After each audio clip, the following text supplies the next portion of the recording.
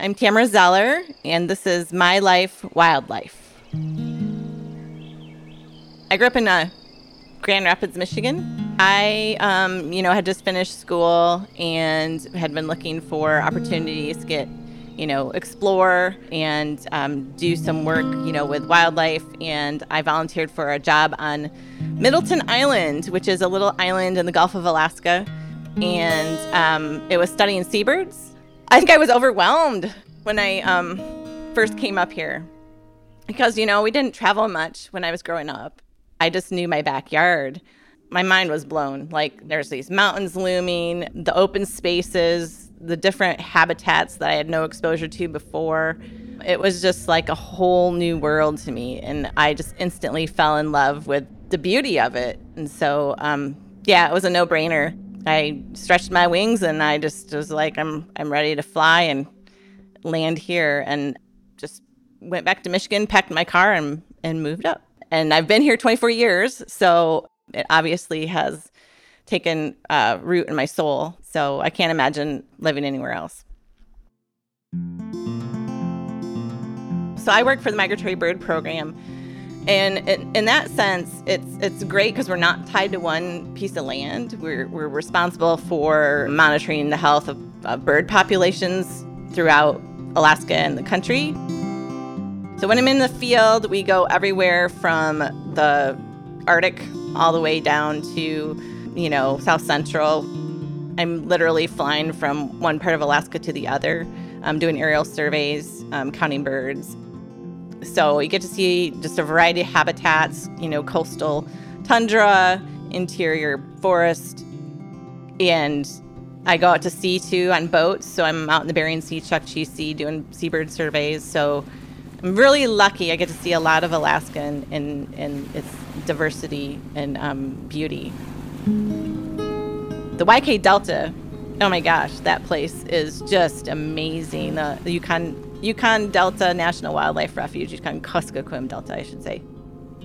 We fly a survey there at the end of May, and it is like one of the most great places to view geese and ducks. I mean, the waterfall density is just incredible.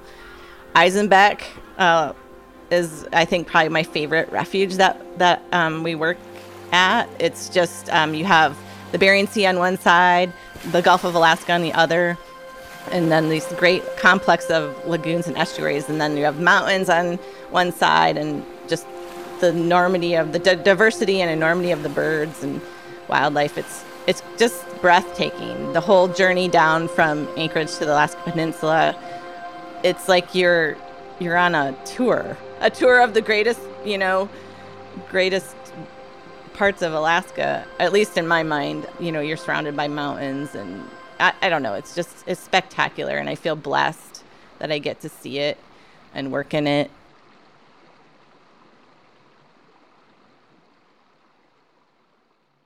For aerial survey work, it starts obviously in the office with planning.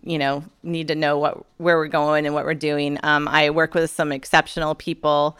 And once we get all the logistics figured out, let's say we're going to the North Slope to Chukpuk Lake to survey geese, we would, get the airplane ready, make sure we have all of our gear. We have to have our, flight gear. We have to have our computer. We do recordings through a GPS system that's linked through the airplane. And then, you get in, and it can be an 8-hour flight in a little tiny 206 aircraft, stopping halfway for fuel. You never know what's going to happen.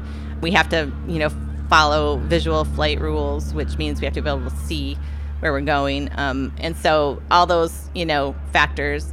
And then when we actually start the survey itself, it can be pretty intense, depending on what we're surveying. You can be trying to decide a species and count at the same time, which if you're counting thousands of birds, it's pretty intense. Also physically, you're sitting in an airplane for a long time, so you're kind of getting fatigued. And so it's really important that you're working together with folks that you respect and that you have a, mutual understanding for. So we would, spend a couple hours doing the survey, whether that's straight lines. Sometimes we fly straight lines back and forth, and just looking out the window. Other times we're, spinning in circles. And so you're, if you don't have a stomach for that, that can be a challenge.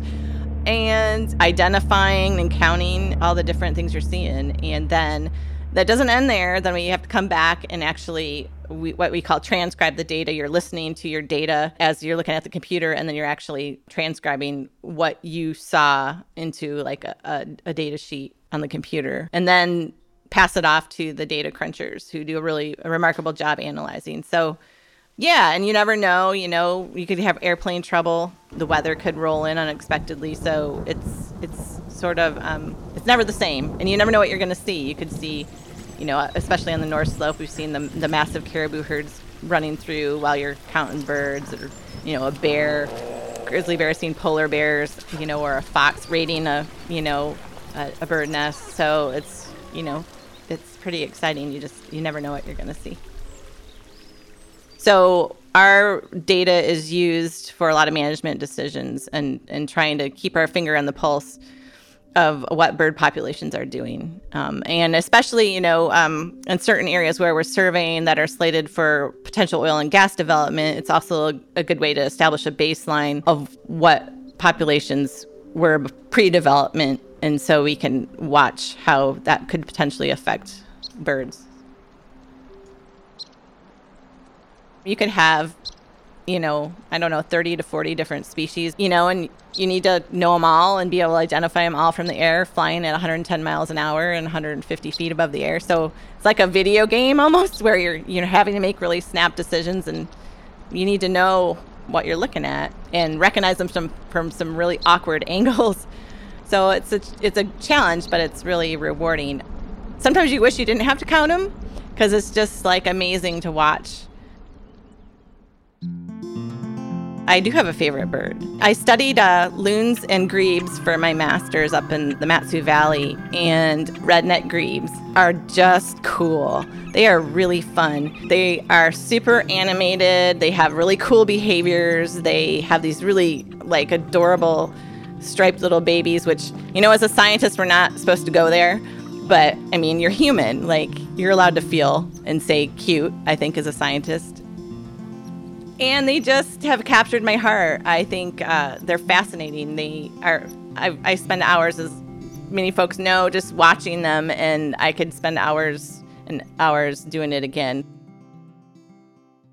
All birds are, have their own unique little thing. And I think I love, it's like I get to watch some intimate, I don't know, it's almost like a soap opera. You get to watch nature play out when you're watching birds, and if you have the patience and the love of it, you can just sit and watch them for hours. You get to, they become kindred spirits, and you get to sort of watch their drama unfold. And I think that's what I get out of it. I'm much more, I think, emotional about it than we're maybe supposed to be as a scientist, but that's how I connect. But it feeds into appreciation. It feeds into the dedication of wanting to conserve them. I want other people to have that opportunity to love them like I do. And I think that's what motivates me, I think.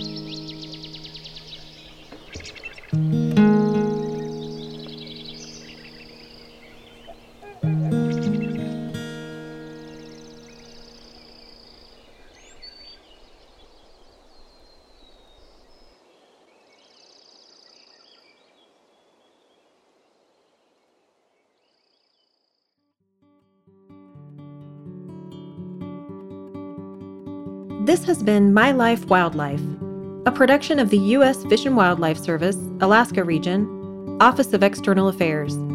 Producers Lisa Hupp and Chris Pacheco. Produced and story edited by David Hoffman for Citizen Racecar, audio editing, sound design, and original music by Garrett Tiedemann. Artwork by Michelle Lawson. In Alaska, the employees of the U.S. Fish and Wildlife Service are shared stewards of world-renowned natural resources and our nation's last true wild places. The lands and waters of this place we call home nourish a vast and unique array of fish, wildlife, and people. Our hope is that each generation has the opportunity to live with, live from, discover, and enjoy the wildness of this awe-inspiring land and the people who love and depend on it.